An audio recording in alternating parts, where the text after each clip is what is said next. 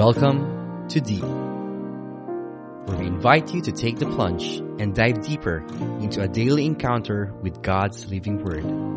Journey with a collection of personal reflections of other souls as we all draw nearer and deeper to God's heart.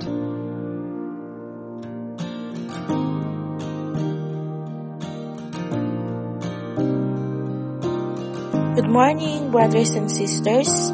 Welcome to another episode of Deep, Warless Wednesday. Today is a very special day because it is the birthday of our Blessed Virgin Mary. So before I start reading the Gospel and reflecting on it, let's have a moment of silence and feel the presence of Mother Mary in our lives. The Gospel for today is from the book of Matthew, chapter 1, verses 18 to 23. Now, this is how the birth of Jesus Christ came about. When his mother Mary was betrothed to Joseph, but before they lived together, she was found with child through the Holy Spirit. Joseph, her husband, since he was a righteous man, yet unwilling to expose her to shame, decided to divorce her quietly. Such was his intention when, behold, the angel of the Lord appeared to him in a dream and said, Joseph, son of David, do not be afraid to take Mary your wife into your home, for it is through the Holy Spirit that this child has been conceived in her.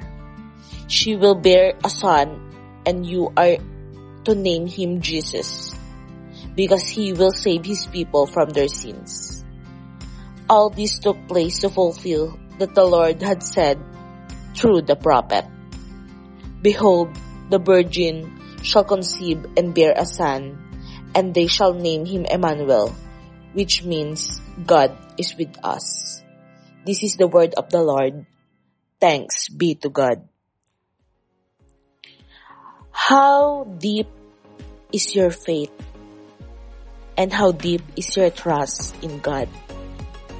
Like Joseph in the Gospel, if you have decided on something to save yourself, yet suddenly out of nowhere the Holy Spirit will appear in your life and say, you have to do the total opposite of your plan. Will you believe in the Holy Spirit, or will you rely on yourself? Many of us are experiencing being in Joseph's situation. Probably meron kang plano all this time. This is your plan, and this is the thing that you are praying to God. Lord, ito yung gusto ko. Lord, ganito, and Lord, ganan. Then suddenly one day, God told you, na that is not how I planned your life. Like Joseph, will you just accept it that God's plan is the total opposite of yours? Of course not. Because human as we are, our tendency is we question God and we ask Him, Lord, why are you asking me to do the opposite of what I have planned? Today's gospel is a beautiful reminder to each one of us to trust God.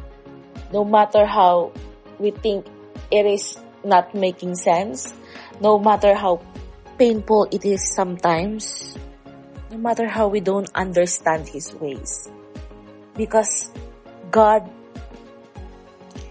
He so loved us to ask us only one thing in this life, and that is to trust Him, trust His ways, trust His plan.